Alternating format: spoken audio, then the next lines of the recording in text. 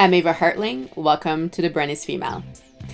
2 days ago was April 20th, also known as 420, and today is Earth Day.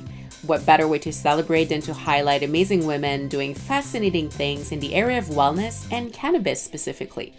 You've already heard from Sarah Gillen, COO and co-founder of Ollie Brands. She was featured in our latest episode. And today you're going to listen to my conversation with Alison Gordon, CEO of 48North.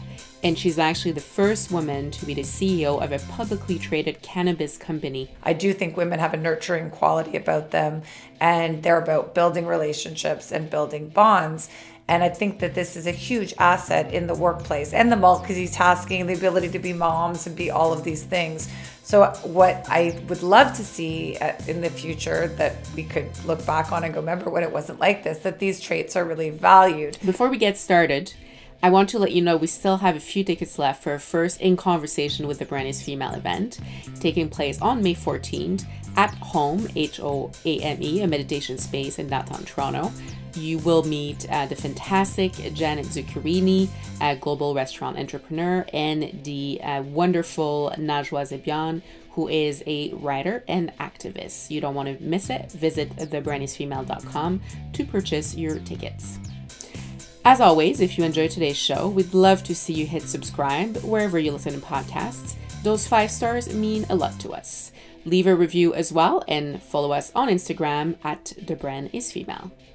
And now let's hear my conversation with Alison Gordon. 48North is one of, I think, maybe 75 licensed producers in Canada. So we're licensed by Health Canada to be able to grow cannabis, extract cannabis, sell cannabis. So we're in the cannabis business really, but I consider 48North to be a health and wellness company. So really we're about creating products from the cannabinoids in cannabis to be able to enrich people's lives with a special focus on women because we feel that that's a really important market that's not being addressed. And did you just launch the business? Was that a recent venture? No, it's the business has been around since 2014. It's a long journey when you're dealing with government regulators to get licensing. You have to first get a cultivation license, then prove that you can grow a few cycles, then you can get your sales license. I mean, everything takes a lot of time. So we actually just received our sales license in June of 2018. So we've been selling since then. Yeah. Okay. And what made you want to be involved with the business, to start this business? What was your interest in? Yeah, so field? I've been a long time recreational cannabis user. Never really interested in alcohol. I something that I've not interested in, but cannabis is something that I have used and been quite interested in, but I never thought of it as a career.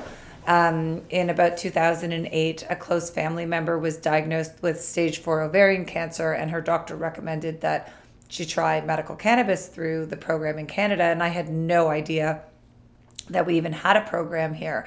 So, the light bulb went off and I said okay, what is this? And how do I get involved in this? And I started to research what was happening in Canada and the US and see that, things were shifting. Even back then I could see that. And by 2013, I was like, you know what? Let's go for this. And so I did. And what were you doing before joining 48North? Were you already in the wellness industry or doing something different? Not really. I mean, I co-founded an organization called Rethink Breast Cancer. So we had grown that charity to be a national organization focused on young women with breast cancer. And I loved what I was doing. I loved my partner, MJ. We were very marketing and branding focused as well. So a lot of experience in that area and raising funds. And it's a different world for sure, for-profit and not-for-profit, but there's a lot of similarities there. But working with patients, working with government, working with physicians, so a lot of that really crossed over into cannabis, especially when it was just medical. Interesting. And you saw, so tell me a little bit more about the wellness angle of cannabis for you. Right. Was it something that you experienced yourself? Did you use cannabis to address specific health or wellness concerns? So, I mean, I saw with the family member who was palliative, and cannabis was really helping her with everything from sleep, anxiety, appetite, pain, which to me was amazing to see that the plant really had the ability to help so much. For myself, I don't think I had ever considered that I was using cannabis as a wellness property, but now that I understand more, it was a really a way for me to be able to relax, de-stress, let go of things. So we believe wellness is even your mental health. So to me, however you want to use cannabis, there's lots of different ways it can enrich your life. There's not that many women who Yes. had cannabis companies in the US or in Canada. And I know that the feedback and in following kind of the community around cannabis, the joke is you go to a panel with members of the cannabis industry and it's all men sitting. Yeah, it's all men. Sitting at the front. Yeah, it's a very strange thing. I mean, this is a massive industry of the likes that we probably won't see again in our lifetime, to be part of this huge change from prohibition to legalization. So what you find in an industry like this, there's a lot of money and bankers and we're a public company, so you've got the public markets, and that's traditionally a domain that is heavily male dominated. So that's kind of filtered its way to our industry because of the fact that it is a very expensive industry to be in. So yeah, it's evolved a bit. Definitely in 2013, 14, 15, I would literally be the only woman at a conference of 700 people. Now it's nice to see there are more women, but they're not generally at the CEO or executive level just yet. And that's, really what we're trying to achieve as well.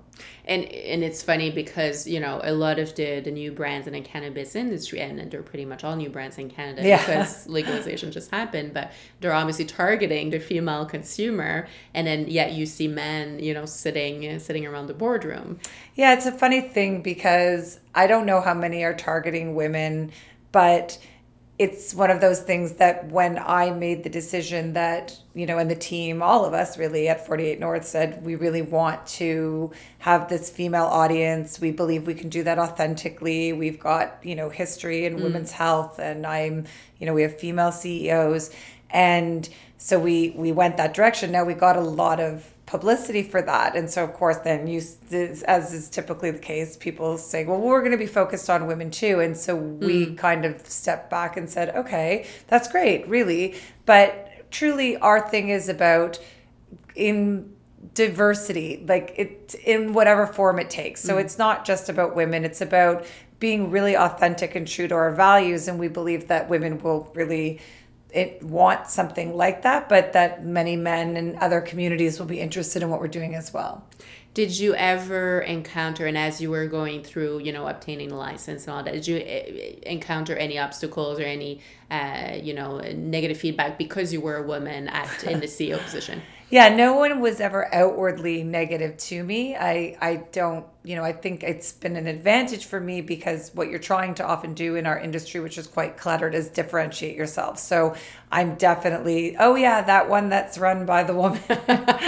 But you know what? It stands out, and that's great. So I have really not had anyone be anything other than supportive. But, I don't know what goes on behind the scenes. I don't know if there's some effect on the business because it's harder for men in these positions to see a woman in this leadership role. But to my face, everyone's quite supportive. Well, that's good. That's a good start. So how do we get more women involved and get them to, take the CEO position, the leadership position in the industry? What I think is what happened was, when I joined the industry in 2013, it was really the beginning. It was a high risk move for me to go into this industry. And I think often women can't take those kinds of career risks, whether it's because they're responsible for the kids and parenting, or even just, it was hard to tell people in 2013, like my parents, okay, I'm going to work in cannabis. It just wasn't what it is today. I think people forget that. Everyone thought I was crazy. So again, I do believe that women can't often take the same risks men have because of their responsibilities, which is unfortunate. So women didn't enter the industry at that time. I did, but there weren't a lot of women. So I didn't start in the CEO position. Right. I'm considered, a veteran of the industry because I've been in it since 2013, which is crazy, but that's a lifetime in cannabis. It's a long time. So what I think is happening, as I said, there are more women coming in. And they're not obviously necessarily coming in at the CEO level, but wherever they come in, they're gaining valuable experience, and then you'll start to see them rise the ranks. It can't, happen until they have some experience. So for me, it's about hiring women where you can, mentoring women, all those types of things, which I do, and we do at 48 North as well.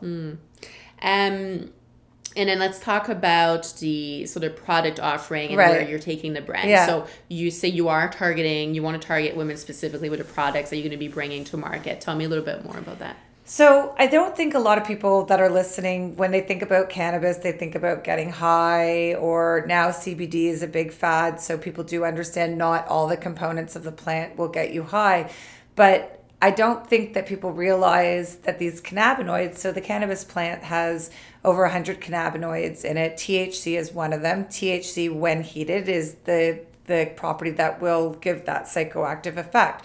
But there's all sorts of other cannabinoids in the plant, and we haven't even begun to scratch the surface of what these cannabinoids can do and contribute to our lives. So in the future, you will see things like CBD and other cannabinoids in vitamins and cereals and all sorts of things. So when we talk about a focus on women's health, there's a huge range of what that could mean. That could mean supplements for menstrual cramps, or that could mean a vape pen that's a little bit more sleek that fits easier into your purse, right? Mm-hmm. So there's a lot of things that we're developing along that spectrum. But I think people will be really surprised how this industry evolves, and it's not just about dispensaries and a recreational market. And I feel, and you might have a different take on this, but I feel like up until now, and in the illegal cannabis market, women were not, especially as you were kind of a more mature woman and maybe you're a mom, there was a lot of stigma around consuming cannabis because, right. As a mom, it's like, am I going to light up a joint at night instead of having a glass of wine? I think what's changing now with brands such as yours and with the new product coming to the market, we're seeing in California already, but is more sophisticated products or ways to consume cannabis, whether you're getting high or not. 100%. So that are tailored to yes, women. Exactly. Or just tailored to your lifestyle. So yeah, smoking a joint can be have odor and all sorts of things that you might not want for whatever reason. So there are and smoking in general obviously has an impact on your lungs. So having the option to eat it or a tincture or whatever it might be, I think that's something for everyone, including women, that just gives you more options. And there's different ways that that's going to affect you because of how it's processed in your body. So I think that women, it's interesting because there is this stigma around cannabis, but then there's this whole culture, wine culture, and people have pillows, or it's wine o'clock, or whatever these things are. And I'm shocked by the amount of people that, come to me and go, well, legalization's great, but, what do I tell my kids? I'm like, I don't know. What did you tell your kids when you started drinking in front of them from birth?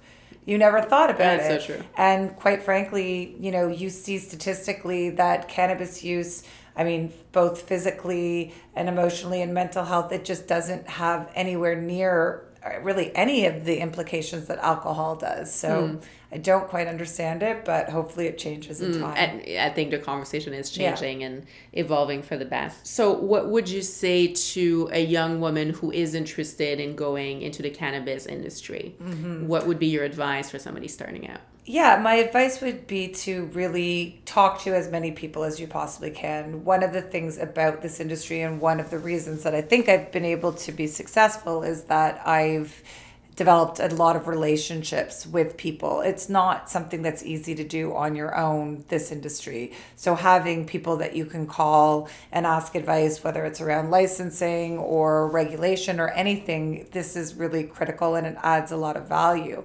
So the other thing I would say is people often worry, okay, is this company going to be around? Is that company, if I take a job? And I always say, just get your foot in the door in the industry.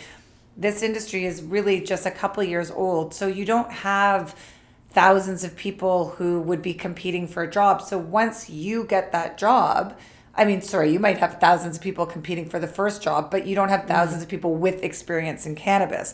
So once you have cannabis experience, I would hire, if anybody, most of the time we're posting for jobs, you're not getting anybody with cannabis experience. Human capital is the most difficult part of our business because you're dealing, everybody's new. So I say just take whatever position with whatever company. If it's not the right place and it's not the right fit, then you'll be able to get another job so easily, and just suck out as much information and education as you can. So at least join the industry, and then If you want to join, and don't worry about which company is going to be around. We're all startups. I mean, Canopy's a much larger startup, but everybody started in and around the same time. So you're not going to find companies with really corporate structure and all sorts of sort of established corporate policies. Everybody's scrambling and doing and moving and going. So if that's, not for you, then this probably isn't the industry. But if it is, just find a job and go to the next one after that. And how within your company, and as as a leader of the company, how do you make sure to mentor the younger generation, or members of your team who are starting out in the industry or starting out in their career, really? Well, part of it is to bring women on my team with me into meetings. So that for me was a huge thing when I started in the industry. So yes, I had been running Rethink Breast Cancer with my partner. Yes, I'd been raising money. Yes, I knew all these things, but the language of raising money in the financial markets is not something I think a lot of women understand. And there's all sorts of terminology and things about valuations and market caps and warrants and options. And I'm, a very educated person, and these aren't things that I ever thought about or really understood. So I was really blessed to have people mentor me through that and bring me into these meetings so I could listen and understand what was going on. So for me, it's really about making sure that I can have my team in these meetings with me. They might not understand part of what's going on, but they're going to figure it out pretty quickly because they're smart, and then they now have a language that can take them wherever they want to go. So who were your mentors or role models, earlier in your career? Yes, it was when I started in this industry. I worked at a company, and one of the founders, Robert Josephson, was just incredible, and he helped me to learn all of these intricacies of the public markets. As I said, like, never in my wildest dreams did I think that I would be the CEO of a public company. It just isn't something I would have imagined, and it is a scary world. It's not that it's scary when you're in it, but when you're looking outside of it, thinking about all these nuances seems overwhelming. But if somebody's sort of showing you how it goes and you can pick it up, it's good. So what was your reaction when you got the call from 48North that they wanted you as CEO of the company? Well, no. I mean, I started out as a consultant, and then within a couple months, the board asked me to step in as interim CEO and then become CEO, but we weren't public yet. So once I was CEO, I had to take the company public along with my team. And that was, again, not something I'd ever thought that I would do. But, I always believe that you should surround yourself with people smarter than you. You can't be about ego or, insecurity. So, oh God, that person's more capable than me. I'm like, why would you want people more capable than you? So I had a great team and not all women, some men, and they have more experience with public companies or in finance. And so it was like, great, let's do it. And you guys know how to do it. Just tell me what to do. So, you can't be scared of leaning on other people. That makes sense. Yeah. There's a lot of restrictions right now around what cannabis companies, can do in general, yes, but especially when it comes to marketing and branding, advertising.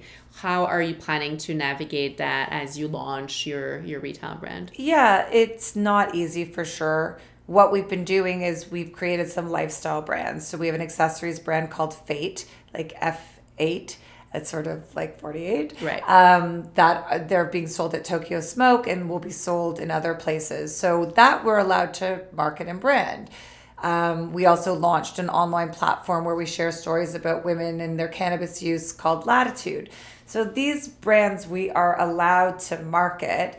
And as we go down the path, we might say, let's take that brand and make it a cannabis brand. We're no longer able to do all these other things with it, but maybe it has enough traction to be able to say, oh my God, I love those accessories. Oh wait, now they have a vape pen. That's great. Right. So we'll see where all of that goes and what the government allows us to do. But that's always been the plan, was we can build into the auxiliary cannabis world because it is a lifestyle, and then work our way back in. Yeah. That makes sense. And in terms of targeting women specifically, what kind of conversation or what kind of messaging do you think will be kind of the most effective in getting your brand out and seen by women today? Well, it's interesting. So we did market research, it's probably like a year ago or maybe a bit less. And, one of the things we found was, women make up 48% of the cannabis market, which I think people were surprised by. But women are also more likely to see cannabis as a health and wellness properties. So to me, part of that is women are more open to the holistic medicine or using things that are a bit more natural.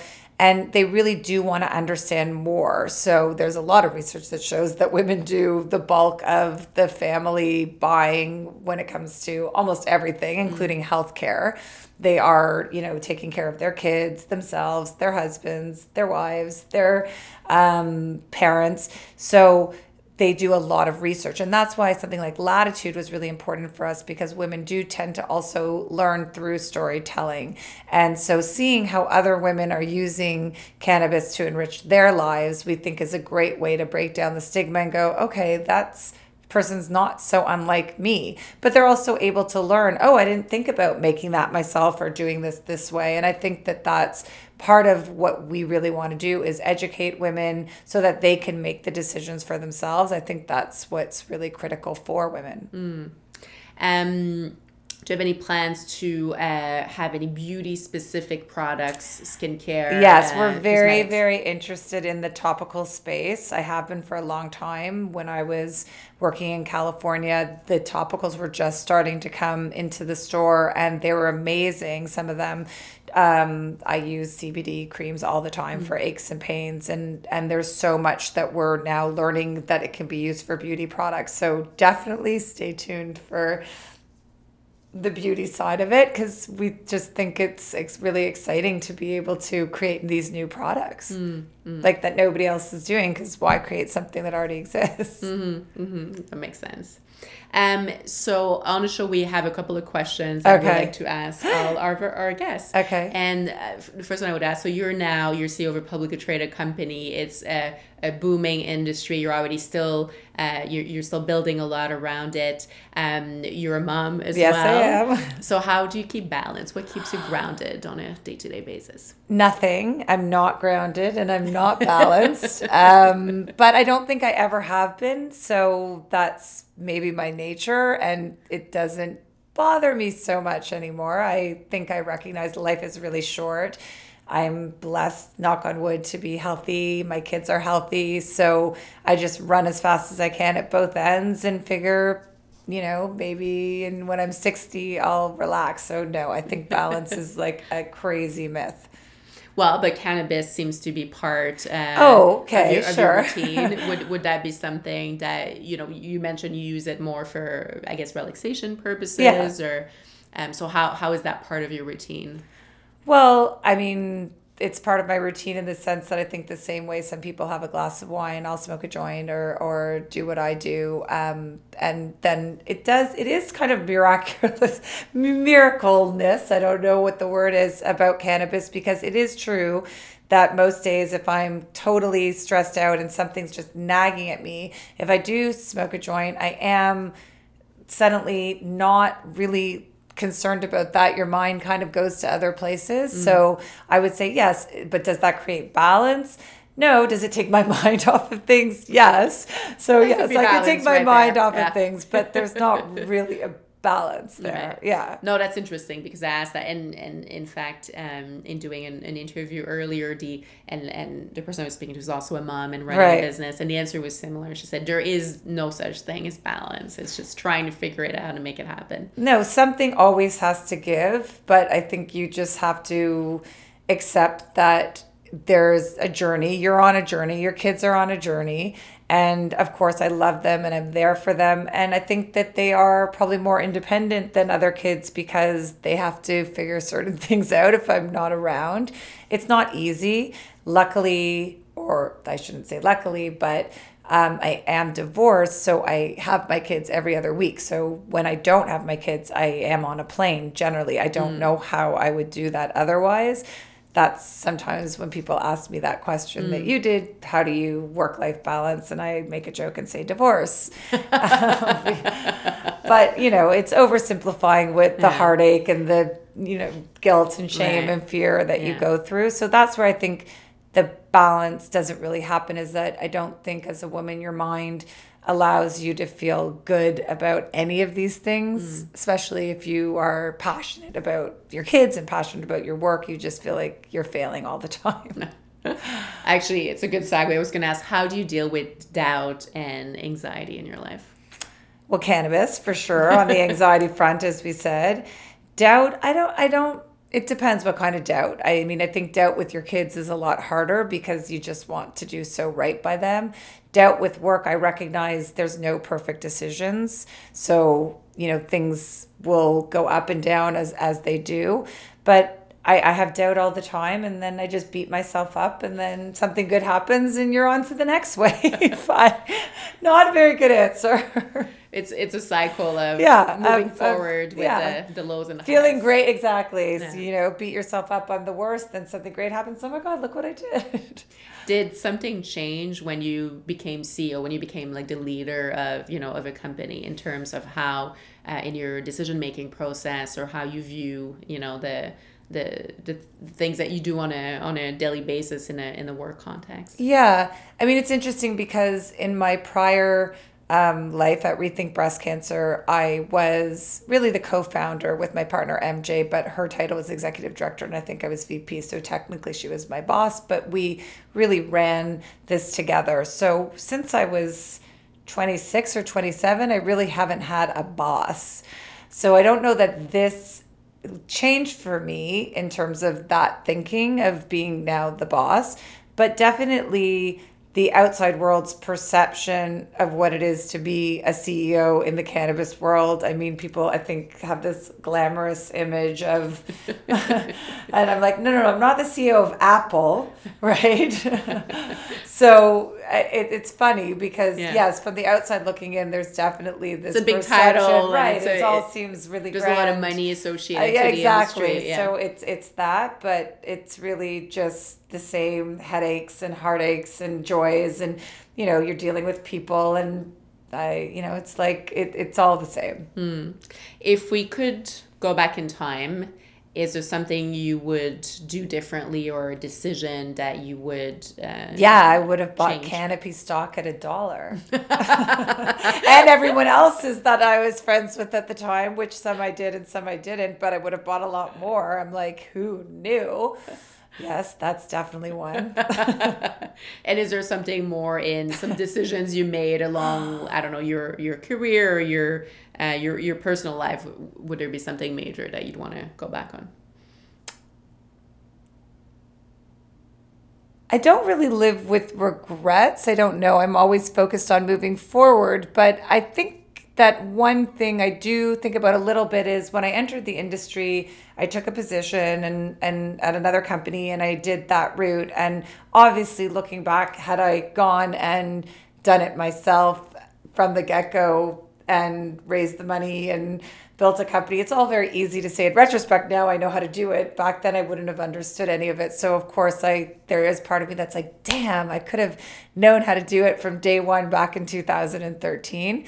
But I'm really happy at 48North and what we're doing here. And of course, I own part of the company, and really most of our team does. So that's really important too. So no regrets.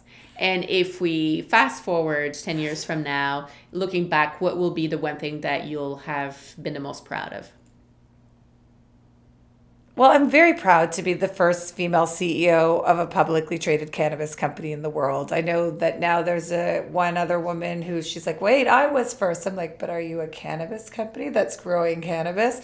Because what is a cannabis company? But That said, that's really something I am very proud of. It's amazing that women come in and say they're inspired, that they feel that they can do more. I'm like, really? Oh my God. Okay. I don't know. But I think that that's a big accomplishment.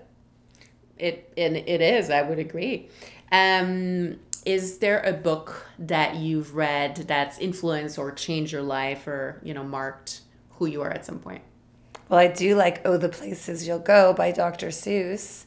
And I think there's a great message there of just life is this long and fabulous journey. And if you grab it and say yes to it, then you'll just go all these places. So I'll go with that one. I love it.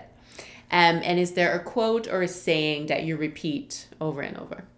Well, I generally say always be hustling.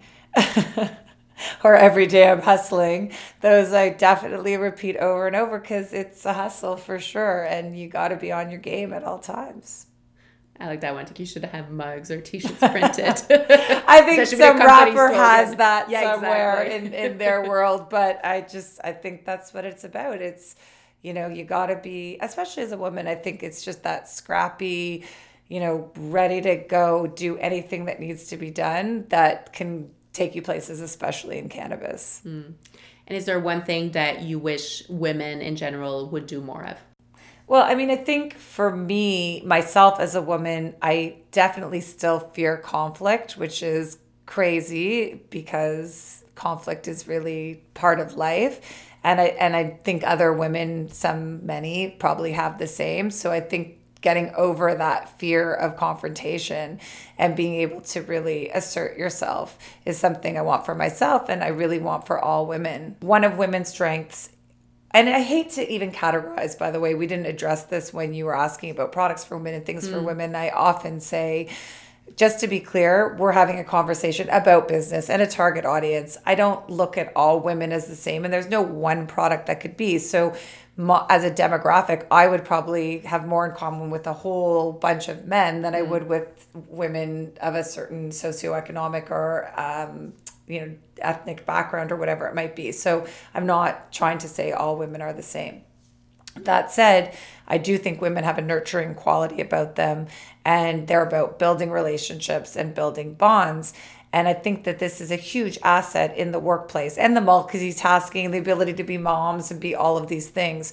So what I would love to see in the future that we could look back on and go, remember when it wasn't like this, that these traits are really valued. So again, I don't know that it's to women to make them valued, but we do play a role in that dynamic. And I think not backing down from that side of yourself to try and be more like men and be more almost the opposite of what I just said, confrontational and all of those things. I think there are ways to do it differently. And I think women you see already out there are really rising head and tails because they have those skills. What's next for 48 North? What is next for 48 North? Well, we just completed the acquisition of Good and Green. And so now I'm actually co-CEO with another woman, Jeanette Vandermerle, who's amazing and a veteran of the industry. So we're two women CEOs, which everyone's like, wow, first, one, now two. And we are really excited. We put in our application for outdoor grow. So that is going to be really disruptive to the industry because you're talking about basically 3 million square feet, but it's outdoor and really, really cheap. So I think you're going to see big changes because that's going to change the game. Yeah, I'm really excited to see what happens next. And what's next for Alison? What is next for Alison? Well, I don't know. I never think about these things. I mean, for me, what's next is really to keep growing 48 North, to launch more products into the market, to be able to expand into other markets. That's the beauty of Canada. We can do things globally. So I think it's about taking 48 North to that next level and really having it be a brand name, a household name. And nobody in the industry is Coke or Pepsi yet. So the field is wide open for someone to come in or a few to come in and really own it. And I think that we are in a great position because we're authentic. We're real. We're cannabis users. We believe passionately about what we're doing. We have experience and expertise, and we're going to go out there and do that. That's super exciting. And actually, there's a question on the cannabis industry, so I want to go back for a second. How different do you think the Canadian cannabis industry is to the US, for example? Right. Okay, well, that's like a 5-hour answer, but in simple terms, it's quite different. Canada is obviously a highly regulated country, right? We have, I don't know, 5 banks, 5 cell phone companies, and the US is a much freer market. So while it's been interesting because what happened was in the US, cannabis is a Schedule I drug federally. So even though you have legalization in Colorado and California and all these places, it is still federally illegal. So what that means is you can't cross state lines with cannabis. So you might build the biggest company, the biggest brand in California, but you can't just ship the products anywhere else to the US. So that means you're going out, you're getting another license, you're building a complete, company in another state and going state by state by state. And these things are expensive and the regulations are different in each state and there's all sorts of complications. So this has given Canada a huge advantage since, 2014 when the program started. Because we were federally, even when we were medical, it was a federal program. So you could be a public company. So, by being a public company, you're able to raise much more capital and therefore acquire other businesses and do all these things. So in the US, you cannot be a public company and actually touch the cannabis plant. That means that a lot of money has been flowing through Canada, and that's created this huge opportunity for all of us. That said, you see tides changing in the US a little bit. Some people think within a year you might see the rescheduling of the drug in the US. Others say no chance for another 5 years, whatever it might be. But the minute that happens, it's a different game because now, you can be a public company in the US. There will be a lot more money there to build out companies in the US. There's just more money there. And you might see, obviously, the cannabis products can move throughout states. They might allow for export or import or any of these things. So we've had this sort of 4-year first mover advantage as Canadians, but the regulations are making it difficult for us to build brand in the way that could dominate globally because we can't really do that. So yes, we have a lot more money. Yes, we have a lot more infrastructure, but they're going to come along with brand and kill it. And so, yes, I'm always looking at the US, always thinking about the US because I have worked down there. And I think that is an advantage for us at 48 North because I have strong relationships with many of these companies that are just on the precipice of becoming, some of the biggest names in the industry. But it's unfortunate because we've had this advantage, but I can't say what I want to say because it's, regulatory. Yeah. Yeah. Yeah. Okay. I can see. Well, is there any potential for global collaboration? At 48 North, we, for example, partnered with a company called Mother and Clone out of Colorado. It's an amazing brand product. It's a sublingual nano spray, so it comes on in 60 seconds. It's really no smell.